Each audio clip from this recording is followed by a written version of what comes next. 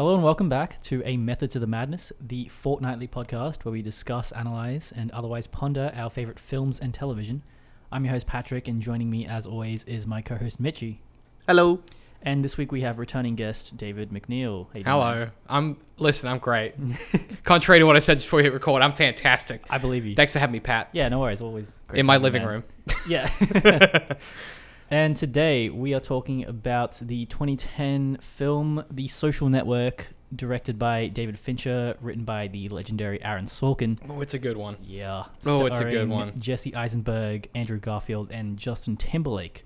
As always, we'll go around and get our general impressions of the film. We'll start with our guest, David. What do you think of this? Man, I fucking love this picture. I'm gonna be real with you both. I love this picture despite the way that Sorkin glamorizes a lot of what all is happening socially and the stuff that Zuckerberg has done since, all of the genocides he's enabled. But I love the drama and the way that they take this quite uninteresting business narrative. Like it's a story about enterprise business, and they make it into this really interesting interpersonal drama. And that in part is because of the book that it's based on that was specifically written to be the source material for the film. But also it's in part, we don't often get to mythologize contemporary figures in narrative. It tends to either be like people that have passed away, and we do retrospective biopics, or it tends to be like a faithful recreation. I like that this is like a stylized kind of mythologization of this period of time when the Facebook changed the world forever. It fundamentally changed the way humans relate to each other, and I like that we have arguably two of the greatest people in their respective categories, Aaron Sorkin screenwriting, David Fincher when it comes to directing and visuals, coming together to create a mythologized version of these events. I just think that's really special, and I'm really glad that it happened, and I'm really grateful that it's out there. I really like this picture. Yeah, well put. I like how Zuckerberg has mentioned, or he said something to the effect of like, I don't know why they made this film while I was still alive. Yeah, he did. Yeah. Just so funny, but yeah. He said he would have preferred it if they made it after he died. Yeah. Sorry, Yeah. pal. Well, because he looked at it, he's like, that doesn't make me look very good. Yeah. Yeah. Well, I mean, I suppose, like you say, it's not a very common thing to make a film about someone that's contemporarily relevant at the very minimum, right? So so on Stan, I don't know if people have seen, but there's this program that's directly about the election of Donald Trump in 2016. I don't know the name of it. I just saw the trailer. And obviously it's highly critical of Donald Trump's election in 2016, and it's all about the scandal, etc., blah, blah, blah. Oh, does that star Jeff Daniels? I'm not sure. I briefly saw the trailer when I was browsing Stan, and I'm like, this came out like 6 months ago, or not 6 months ago, but like in the middle of the election period. Yeah. And it's kind of like, that's not something you do. It's not a very common thing where you see something. Okay, sure, most people don't like Donald Trump, the president now, but and not very soon. But the fact that actually direct something right now about that is kind of interesting. And I guess in a similar way, this is kind of another thing like that, which is unusual. Yeah, it's quite unique. What do you think about it, Mitchie? So firstly, who's the writer? Aaron Sorkin. He did the And West why Wing. is he legendary? Because He wrote The West Wing and a bunch of other great stuff. he's revered Newsroom. in Hollywood for writing, supposedly realistic dialogue, which it isn't at all. Like, it's just good kind of compelling Good writer. dialogue. Right. Okay. Yeah. Yeah. Well, I don't know much about him, but I didn't really know much about David Fincher either. I hadn't watched many of his films, and I was looking through his filmography, and I've only seen one movie, which was Gone Girl. So How you have a movie podcast and you ain't peeping Fincher all the time, I know. man? I barely knew who David Fincher is, but I've redeemed myself. So I watched this 3 days ago. Then 2 days ago, I watched Seven. Then just before actually, 6 hours ago, I watched Fight Club. Dude, Fight Club is so good! It is. Dude! I preferred Seven. Oh, fuck off. All right. Seven's really good. I haven't seen it in many years, but I'm proud of you for going down the Fincher rabbit hole. Mitchie, you needed to have watched Fight Club when you were an angsty teen, unsure of your masculinity and your when you hated place in the women. world. That's what you needed to do when you still thought that you still thought that it was women's fault you weren't attractive instead of you just being a douchebag. That's the prime age. I wasn't. It was. I mean, I suppose maybe that's how you interpreted it as a unconfident teenager, Patrick. But that's how every teenager interpreted it. As a grown man now, I interpreted it as something else. But anyway, that's a story for another day. In fact, I wouldn't mind doing a podcast on Fight Club. It was very good. But anyway, so watching this, I was like, oh, this is a bit different. Like, because he directed all three of these movies, and I was kind of expecting something similar when I watched the other two movies, but I didn't at all. And now I've got this kind of idea of what David Fincher is like. We can talk about that later. But anyway, the movie itself, fucking hell, The Social Network, I did enjoy it. I thought I was very doubtful about the historical accuracy, which is something I take I hold that very important in movies. You know, if I watch a movie that's based on some sort of history, then I want to make sure that it's either true or it's not, and I know it's not true, because I hate it when people just believe things because it's in a movie. I mean, it's just a terrible thing to do. This is wildly inaccurate, so yes, it is. But they never made it's not like Jim Cameron's Titanic where he's like, listen, it's going to be historically accurate. This isn't that. They from the jump they were like, this is not. We're trying to make an interesting picture. Like yeah. And as a picture, it's phenomenal. Like I said, I've not really watched Fincher before, but like he's just a master director. Like he just knows what he's fucking doing. And even though he doesn't have specific like characteristics and techniques that's like obviously him, at least not, I couldn't identify it straight away from watching 3 of his movies. But you know, unlike other directors like Nolan or Anderson or something, but he's just a really fucking good director, and all of his movies are solid, they're good, and I just enjoyed all of this. It was great. See, I'd argue that's his stylistic quality. There's nothing overt about his filmmaking except that everything you watch of his is just that fucking polished. He does have some stylistic characteristics, like the use of diegetic CGI. So he'll do interesting CGI camera moves that don't take you out of it. He'll do interesting green screens that don't take you out of it. But they're so subtle that you never notice they're happening. Yeah, that's his genius. Fight Club's full of that, but not this one. Much less so, because Sorkin's involved, and Sorkin's like, it's all about people and characters. And it's about Facebook, like you can't... Yeah. It's so good. It just seeps into like the empirical experience of it. You know, it's that kind of thing. Same with VFX, same with anything. The more you don't notice it, the better it is. The better you absorb it unknowingly, and it just becomes this holistic experience of everything. Yeah. True. Anyway, I also really like this movie. Weird. Is it one you would like compared to his other movies? What do you think of it? That's actually probably a better way of... Well, yeah, that's curious. An interesting thing, man. David, I like what you said before about how it mythologizes this story, and I feel like that's how David Fincher does a lot of his films.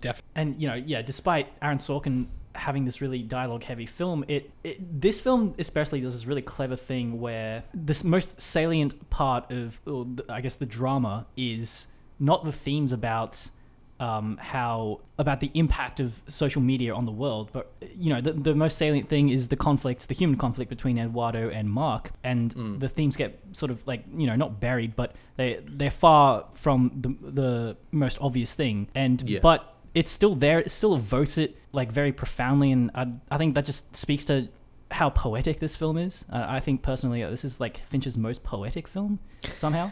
I wanted to in comparison to this stuff, I wonder to what extent that's Sorkin's influence in... If you read the script for this film and then watch the film, Fincher adheres pretty much literally to things like blocking and stage directions and transitions. But he puts his own spin on it.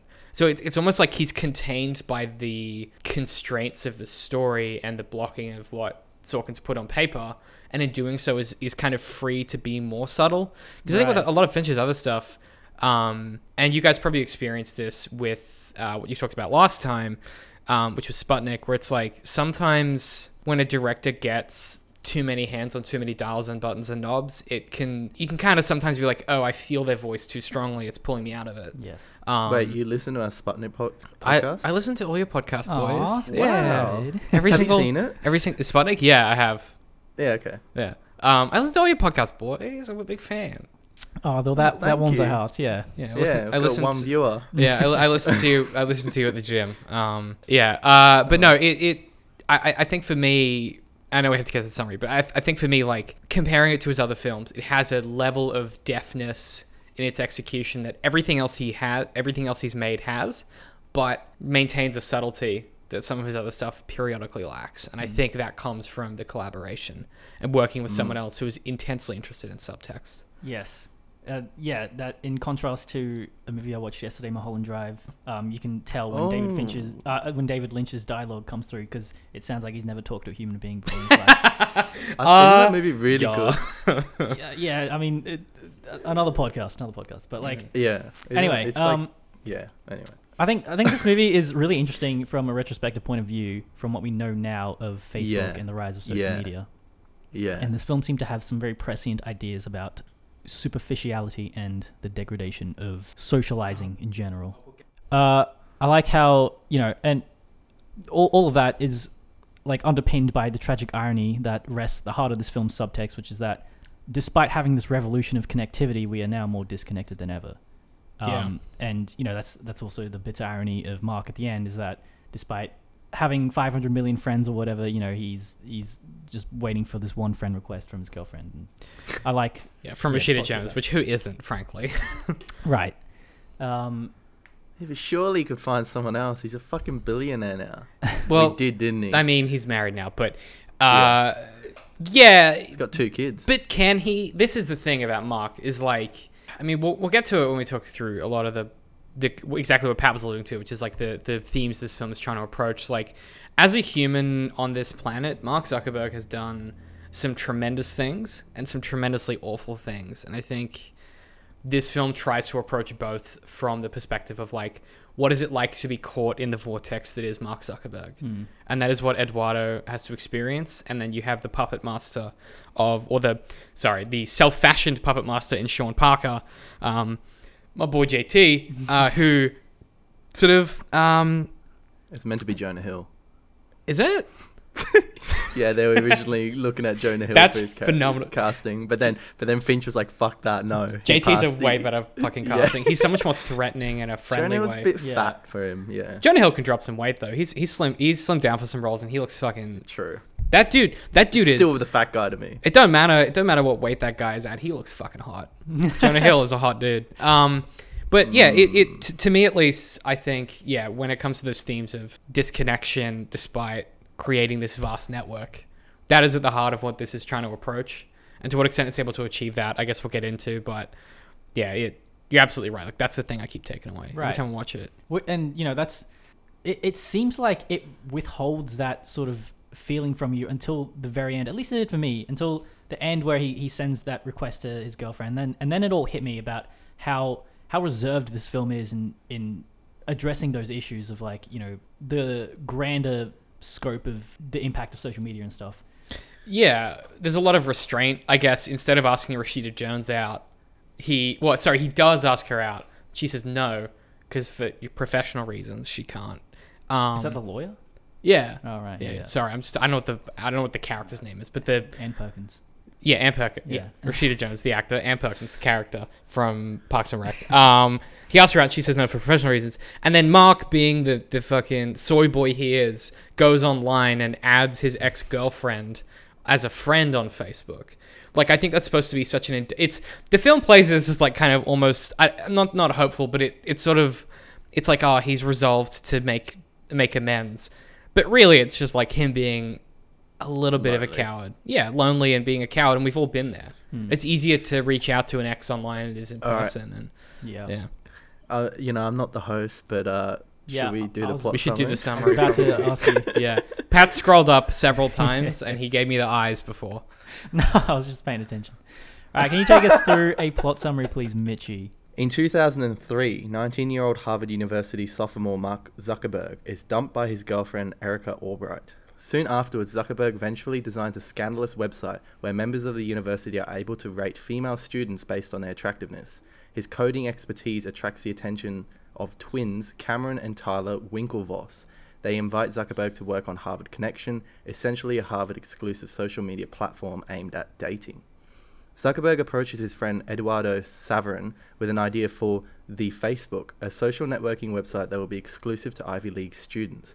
Saverin provides $1,000 in seed funding, allowing Zuckerberg to build the website, which quickly becomes popular.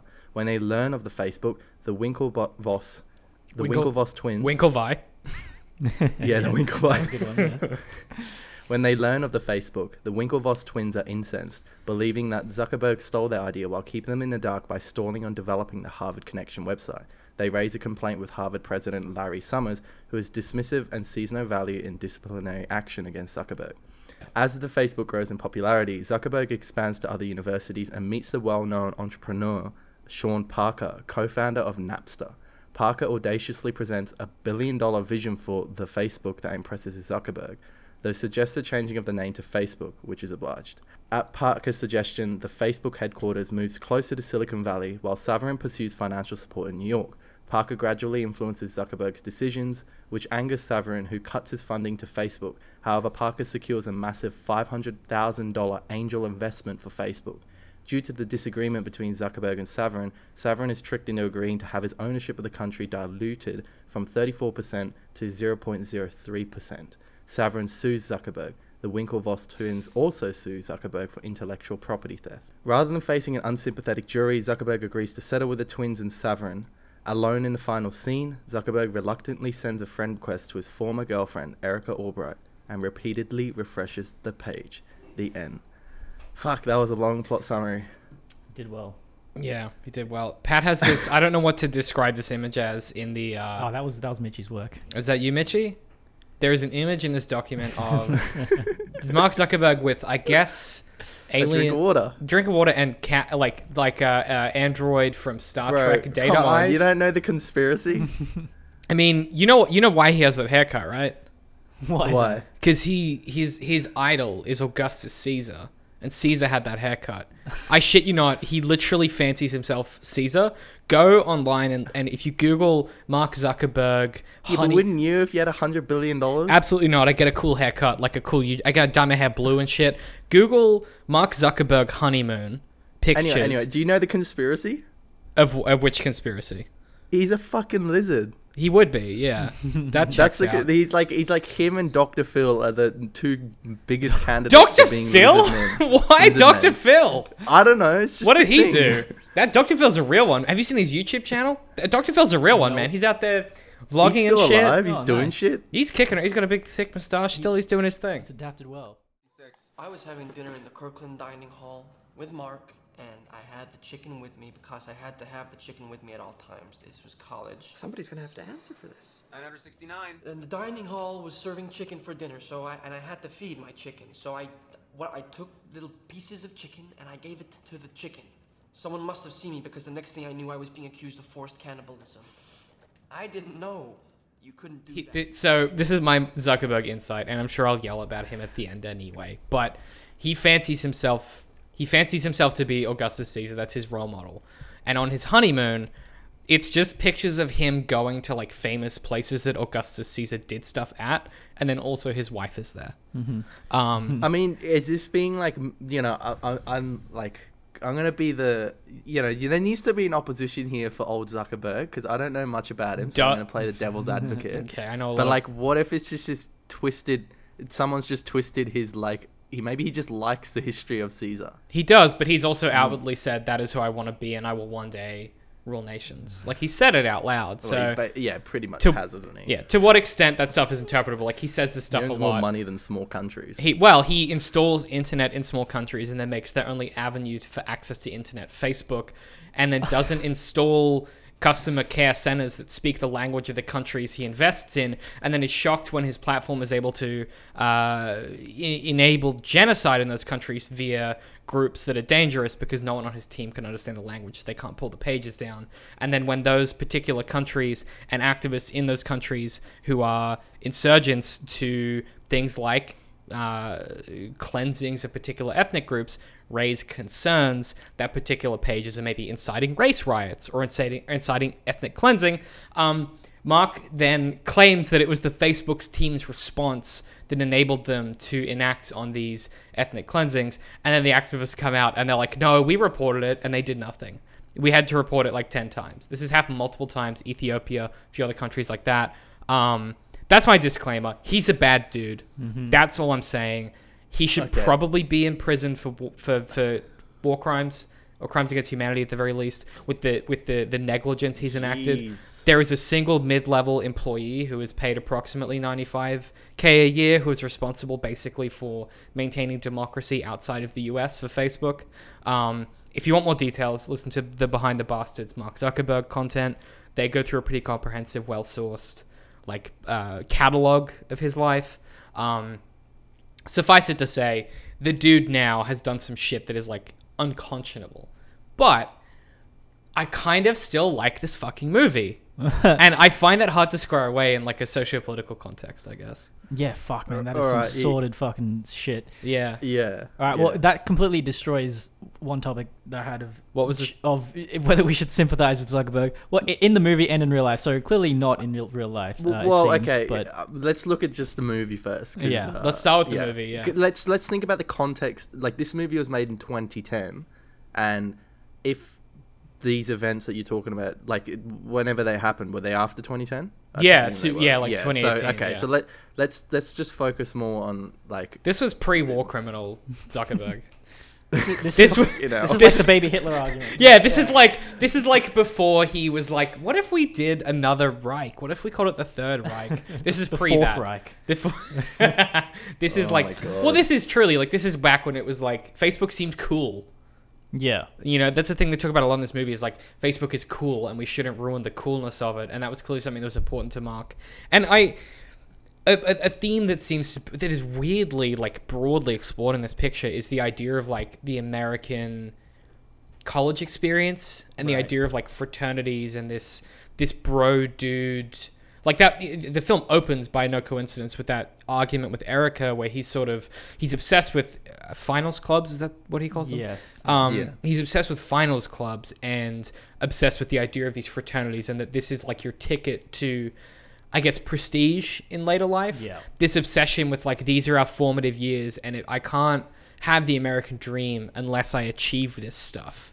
It's interesting how that reframes your perception of Facebook, right? Like if Mark's perception of social function, utility and structure is founded upon this setting, yes, then, and that's what he projects onto Facebook as like, you know, this is well, you know, he probably had some method of like, how do we create like a hierarchy in mind, but I think it's also just a candid reflection of his like kind of twisted view on like how things are, like how people go about life. His focus is like, how do I get prestige and how do I become more fuckable? Right. Yeah. Because there's no one less fuckable than Mark Zuckerberg. Yeah. If we're being fucking real, like no, but like in the least, you're grilling this dude. He's a bad human, but like I stand separate from these even the way but even in the context of the movie, of the picture we're talking about, that is how it presents him.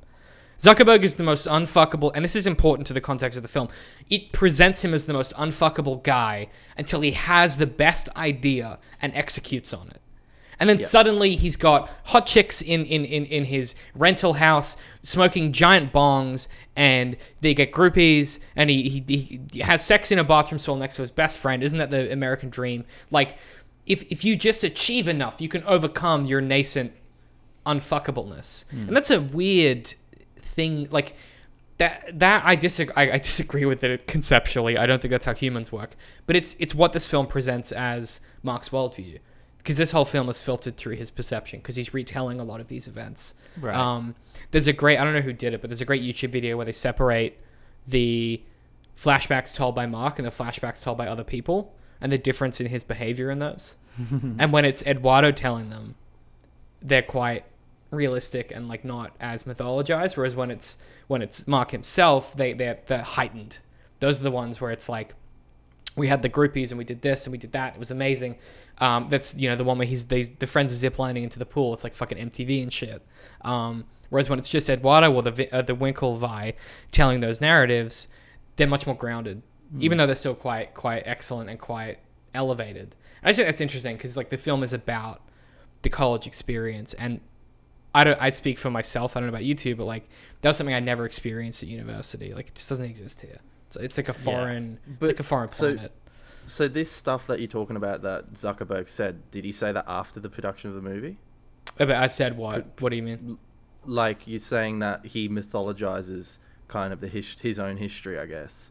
The idea of all these. Oh no, I'm saying hot girls and stuff. I'm saying the film does that. I don't. Zuckerberg. Right, doesn't, okay. yeah, Zuckerberg doesn't. Yeah, because I don't think Zuckerberg's actually commented very much on the. No, he's tried to stay as quiet as possible because anything he says is going to be an indictment.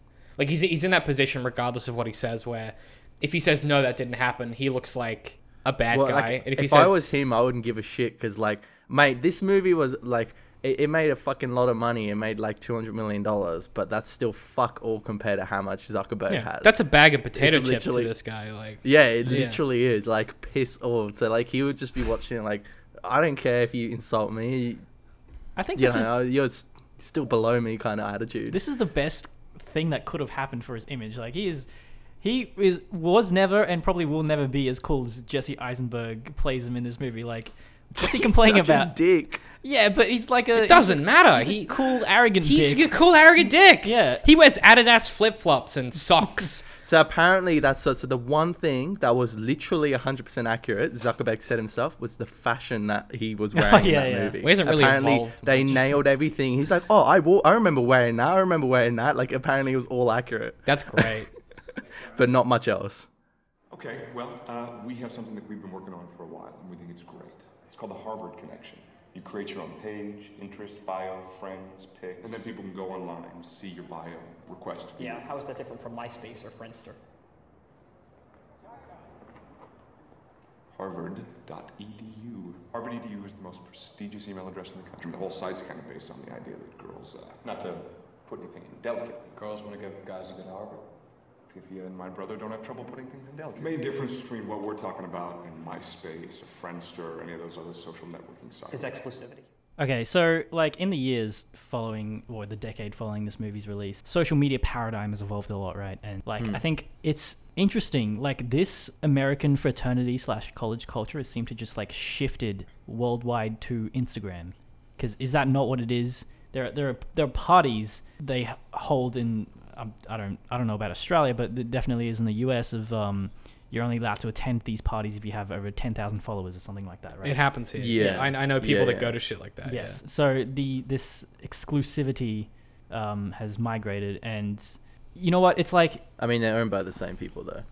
yeah, I know, but no, my point is that like, you know, this like superficiality that has always existed. It's not like, but it's evolved maybe, but yeah, I don't know. It's interesting to connect it to Zuckerberg. Like, you know, should all the blame be placed on him? Like he just sort of made a medium for this to transition to, really, and he got money off it. I mean, what are we blaming him for anyway? The like creation of social media.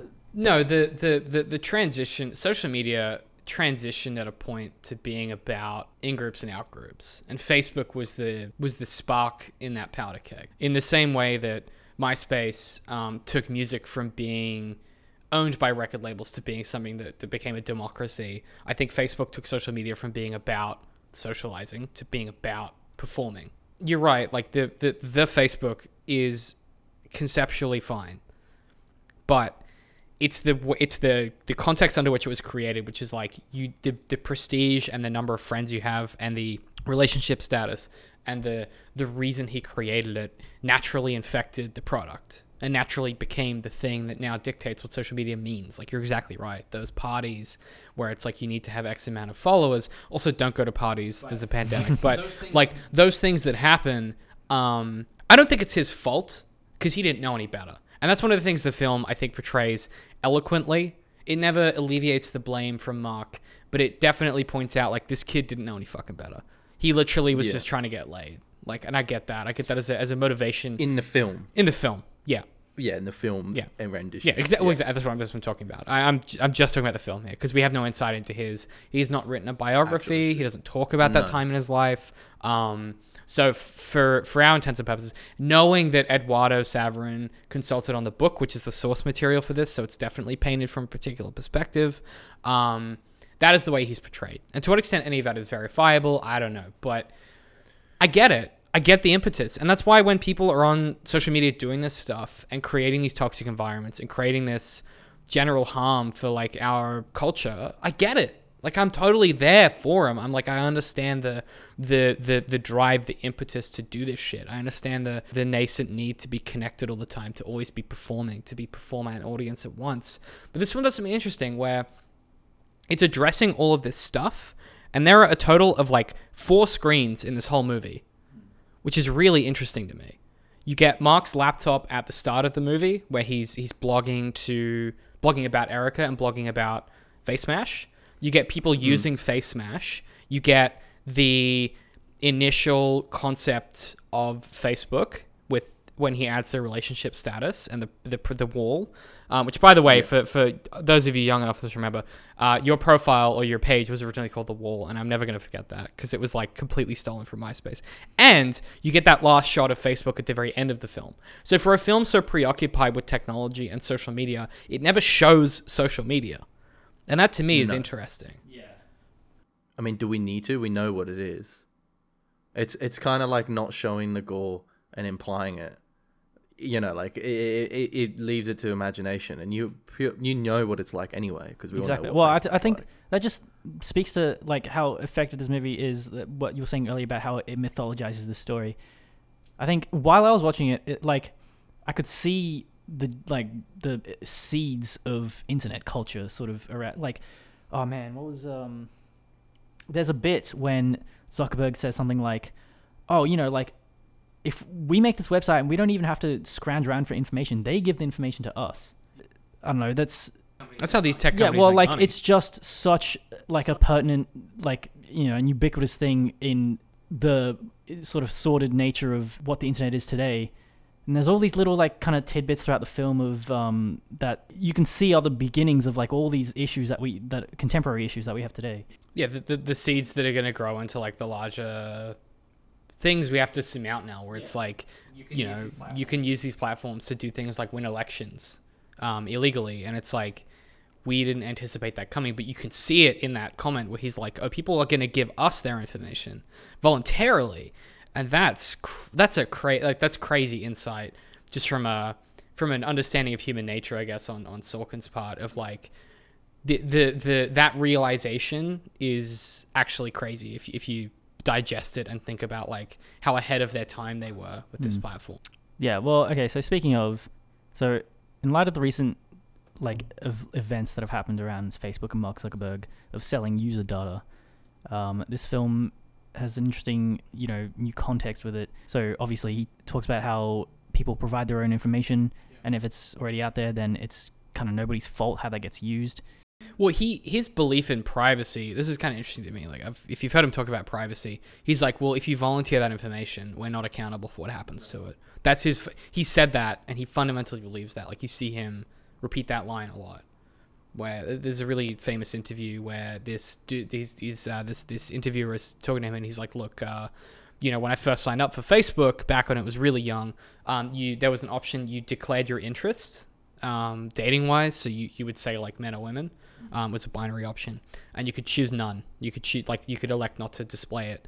And Zuckerberg's talking to this interviewer, and he's like, well, what did you pick? And the guy says, well, at the time, like, I was kind of struggling with coming out and things like that, but I picked men because I'm interested in men. And Mark's like, well, that's great, but, you know, I think, and he makes some comment about, like, oh, it's great that Facebook had some kind of, like, Facebook must be the one place in the internet where the most number of people in history have ever come out in the entirety of the human race, and that's got to be good. Right. And this guy goes, yeah, probably, but, you know, and Mark goes, okay, well, what happened? And he goes, well, you know, because this guy's a journalist, he's like, well, my concern was that putting this information out there, I work with a lot of like war correspondents in the Middle East and things like that, and some of my sources may not be necessarily comfortable with the fact that I'm homosexual. I haven't come out to my family, a lot of my family members, and he explains to Mark, he's like, I took the declaration off my page 2 weeks later when I got a few messages from people like aunties and cousins and things like that asking why I had men set to my preference. And the way that it describes it in the article, and again, this is journalism, so like it's an interview, but he's like, Mark looked confused because Mark was like, well, you put that information out there. I don't understand why you're upset that Facebook demanded you know?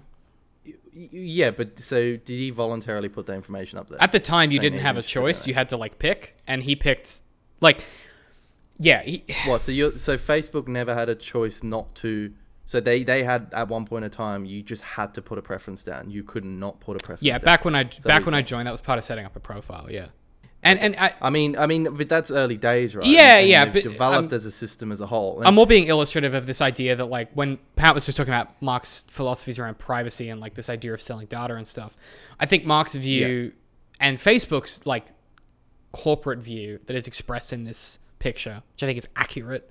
To what extent I think it's ethical or moral is not relevant, but it's accurate to say the second you volunteer that information, they assume, okay, now it's no longer private data. Well, I mean, I kind of sort of agree to some extent. Like, personal data and privacy is the responsibility of yourself generally, right? You shouldn't go out there sharing all this information about yourself if you kind of feel like it could turn against you and backfire in the future, and that's your fault if you put it up there. Because like you why would I trust Facebook? Why would anyone trust Facebook? You shouldn't trust anyone on the internet. That's basically being ingrained into us as children, at least in my generation. You know, you shouldn't be sharing random information about yourself online. So, you know, to just assume that Facebook is going to keep all your data safe is just like kind of like, not really, you know. Right, but I didn't grow up in that era. Like, for me, this, like, I grew into this shit. Like, I remember when... Yeah, and certainly, especially back in 2003-4, when and that's a big focus of... Well, not a big focus, but a big part of this movie, which I expected a bit more of it, but it didn't actually happen, was more about the kind of adaptation of law to what happens in internet privacy, because it's such a brand new thing back then. The internet only came out, like, in the late 90s, really. Like, the idea of privacy was not very well known back then, and so comparing now to then isn't really fair, because I think privacy laws have developed considerably now, and for certain, you know, Facebook generally, if when you tick the box saying that you agree to share this, there's always a box there that you've got to tick to share that, you know, like you agree to have that publicly kind of disseminated online. That's your problem. It's interesting. I agree to an extent. I also think it's curious to me that this extends to that idea of, like, should you take nudes and things like that, knowing that the internet's forever and all that. Like, it falls into, like, a larger conversation about who is responsible when things go wrong, or who is responsible when things... And that's probably a broader discussion that we can't have here, because it just extends it to so many aspects of life. But the way that the film presents it, at least, I find interesting, because it doesn't dote on the copyright laws a lot.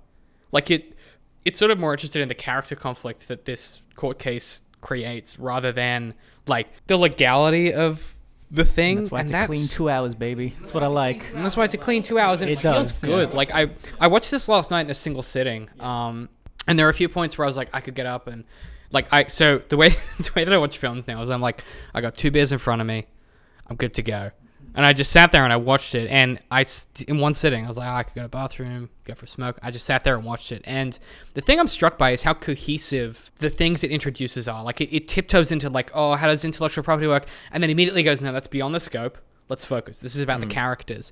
And that restraint is exactly why the ending scene that we've talked about is so powerful, because there aren't all of these, like, nascent fucking sociological, political, geopolitical issues interacting with the story. It's like, this is about the relationship between Mark Zuckerberg and the people in his life. Sean Parker, who turns out to be exactly the guy he always was, right? He's the guy partying with the underage kids, doing coke off the girl's body. Eduardo Saverin is the guy he's always been, the straight-laced, profit-driven financial guy. And Mark is always the guy that he's always been, which is the dude who is just trying to fit in and does everything he can to do that, and latches onto people that promise him he can fit in better if he just follows them. And he does that to his fucking last in this movie. And it doesn't benefit him personally or professionally. Professionally, yeah, he's a fucking billionaire, whatever. But the film seems to say he might be...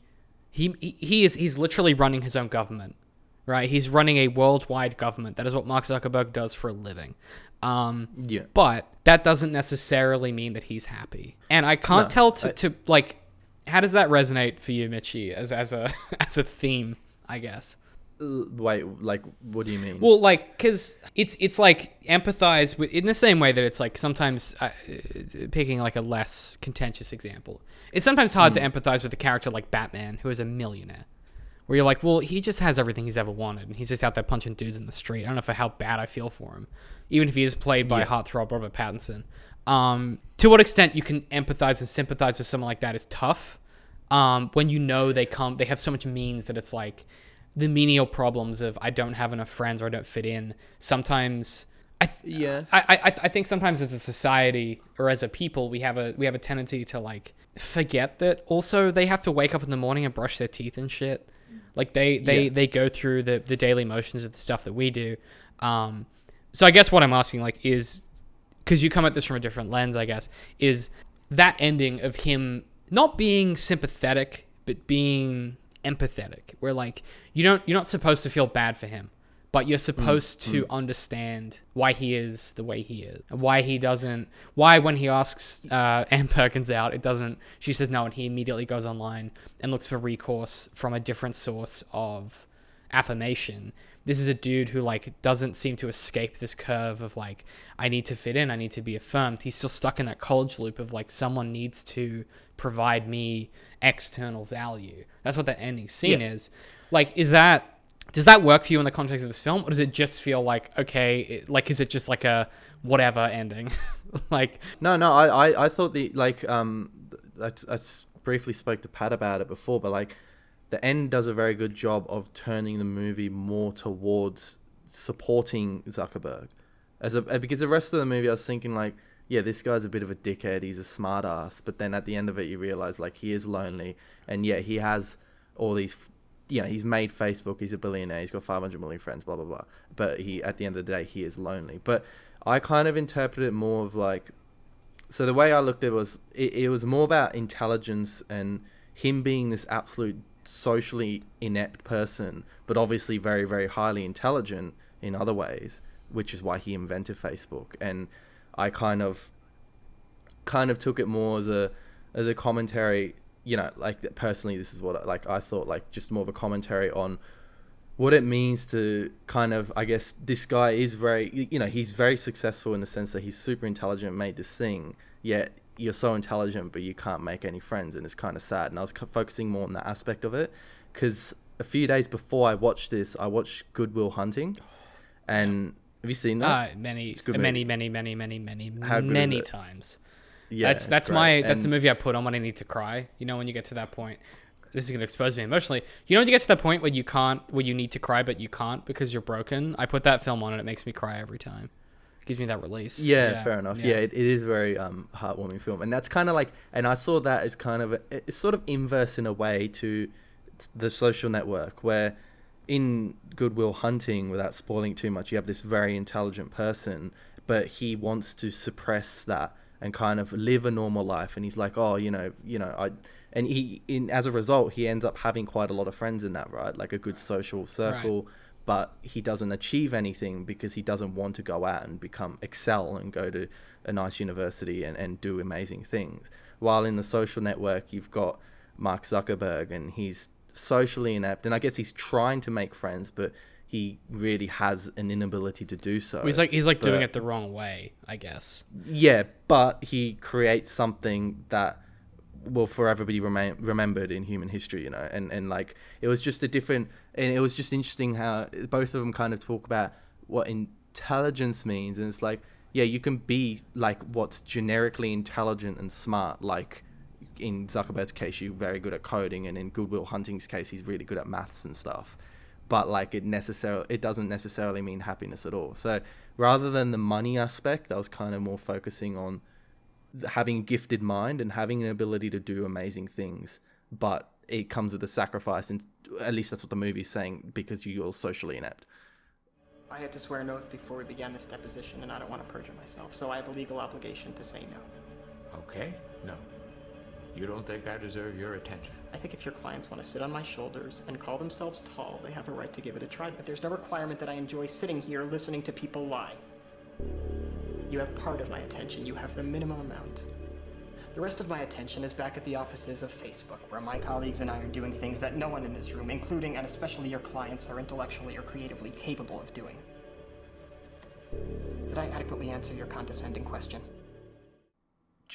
So, we're talking about like social media and stuff, and what did you guys think of the whole Winklevoss, the intellectual property theft aspect of the film? I mean, Armie Hammer's hot as shit. We haven't really. I thought that was actually kind of an important aspect of the film, because why spend so much time on the Winklevoss twins anyway? I mean, yeah, Armie Hammer's that good looking. I put him on screen. Also, I found out this is like not just him. There's like another actor with their green screen on.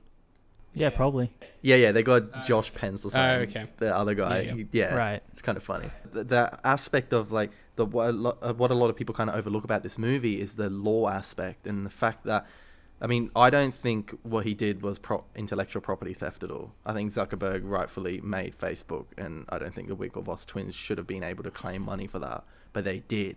And that's a lot of people have watched the film and said that's like the real problem is, sure, there's this whole idea of Facebook and social media and privacy and that, but another big problem is the law system in America and how you can get away with suing someone like that. And they got away with it and took $66 million or however much it was from Zuckerberg and Facebook because they were able to claim this. When in reality, if it did go like that, it's fucking not their right at all to take that money. And that's what's maybe, but up. Like it evens it out due to the fact that like Mark was being like a pretty sneaky guy, not responding to them, like while planning to detach himself from them and just take this idea and run with it.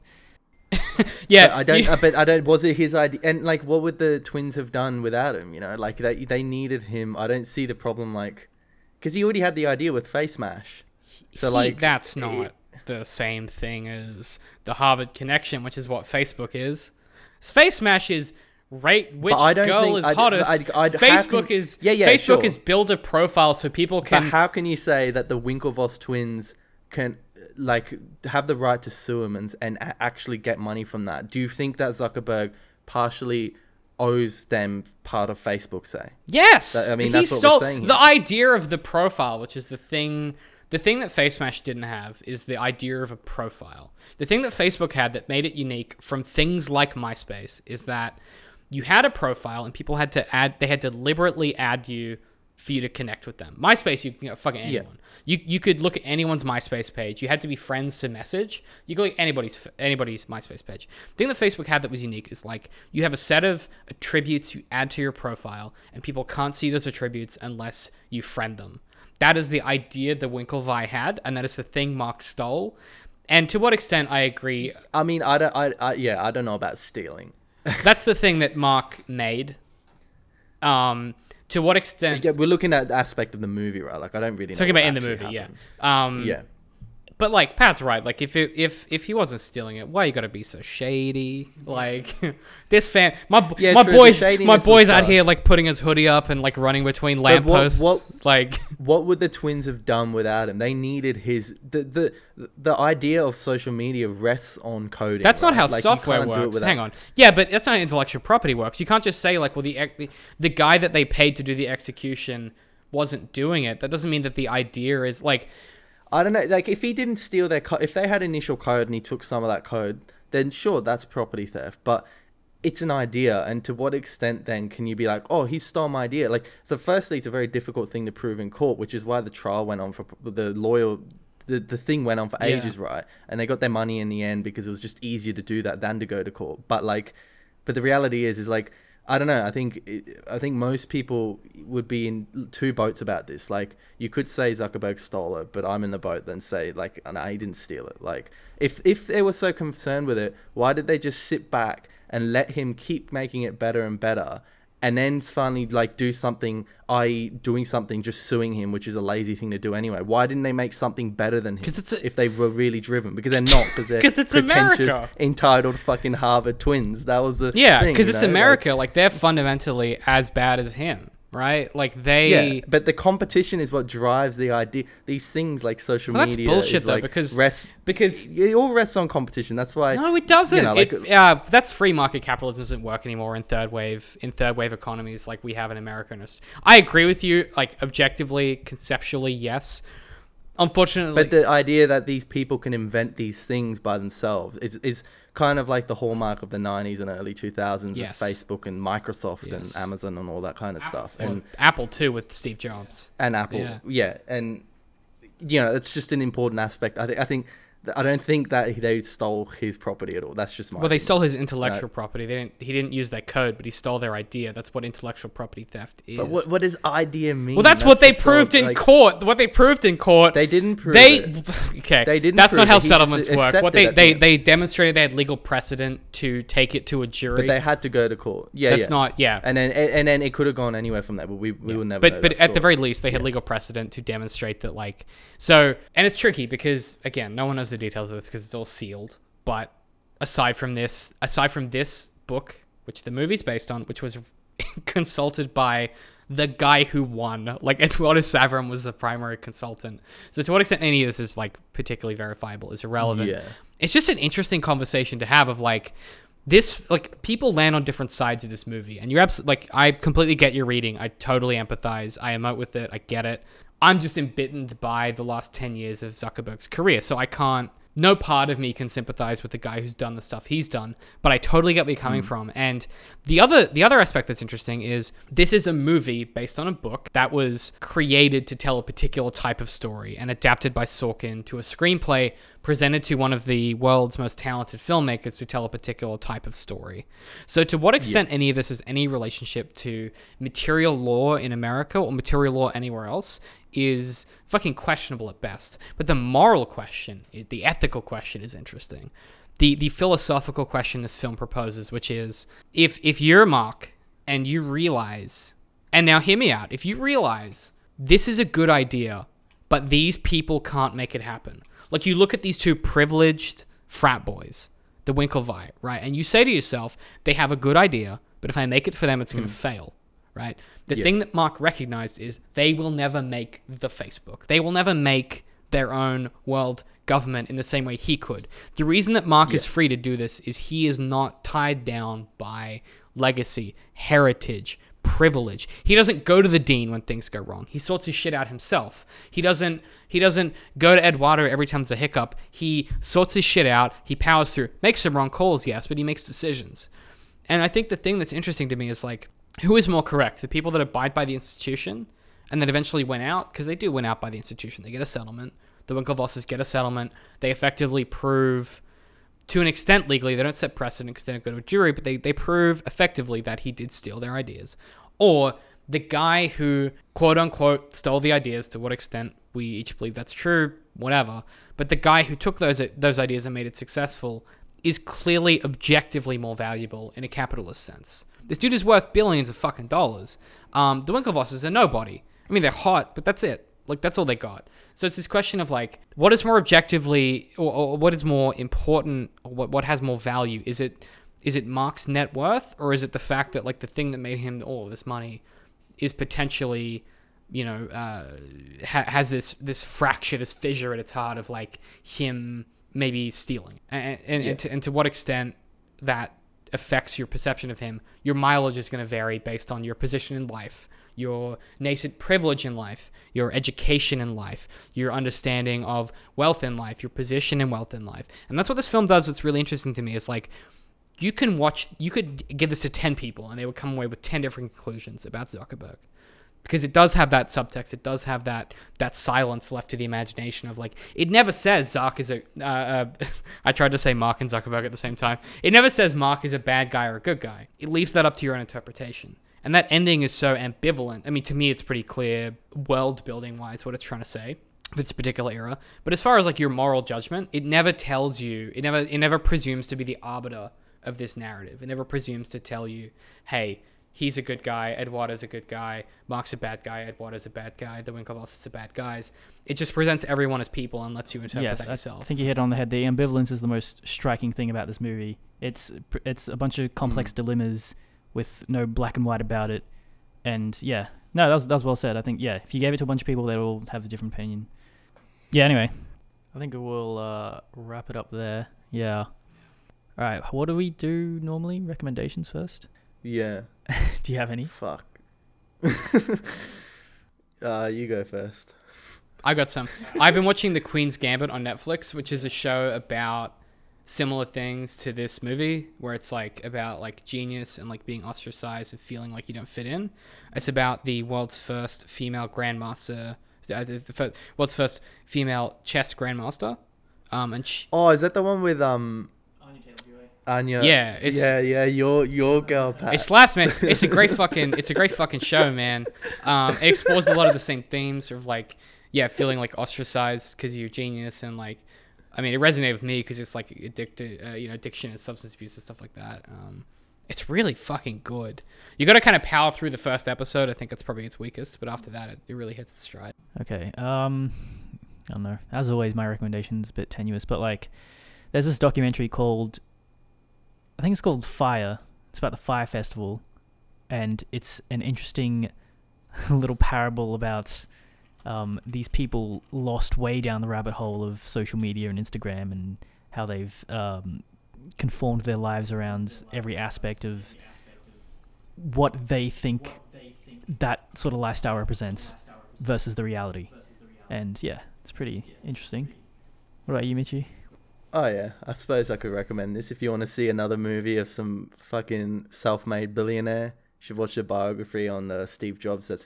He's acted by Michael Fassbender, who's like one of my favorite actors. I love him. I think Aaron Sorkin was going to write that script for a while. He was talking about it. Yeah, he didn't know. Also, The Founder, which is about the guy that stole McDonald's. Right. It's got Michael, who's Keaton. So good. If you're interested in these themes, that movie is fucking brilliant. Interesting. Yeah, he steals McDonald's from who's the guy from Parks and Rec, the bearded guy? Nick Offerman. Yeah, he steals it from Nick Offerman's character. It's great. There's a really star-studded cast. Check that out. Cool. Where can people find us, Mitchie? People can find us on YouTube, Spotify, SoundCloud, iTunes, and Stitcher. We have a website, amttm.com, and on there you can find our Facebook and Instagram pages. And if you have any questions, please send it through to mail@amttm.com. And if you've listened to our recent podcast, we are also on zeroindent.com. That's a website we've got with David here. And basically, the way I'm going to summarize it is, if you like our stuff, you're going to like the stuff. Yeah, a lot of media deep dive critiques and close readings of works. Yeah. There you go. What are we doing next week? True Grit? Yeah. Yeah, right. I was thinking True Grit. Yeah. We haven't done a Coen Brothers one. Why are you rolling your eyes, David? It's fine. It's a fine movie. It's whatever. All right. Well, join us next week for True Grit. And as always, thanks, David, for joining us. Thank you. It's a pleasure to have you. Thank you. My pleasure. Will we see you next time for Fight Club? I'll see you for Fight Club. I was gonna plug some shit, but I just buy my book. Oh yeah, your second book is coming out soon. Yeah, that's all I got. Second book's out soon. If you like the way that we talk about stuff, you'll probably enjoy the novel. It's like a low sci-fi coming of age story. Maynardtrick.com. But I'll be back for Fight Club to yell about David Fincher. Nice. And also Brad Pitt's abs. Damn. And all the Pepsi. Damn. All right. Yeah. What about Edward Norton? He's fine also. I liked him in Hulk. Yeah. He had abs in American History. He did, and it didn't suit him. He looked kind of scary. He looked like emancipated. I think that was the point. Anyway, join us next week. We all learned something. And see ya. See you next week. Bye. Bye. Bye-bye.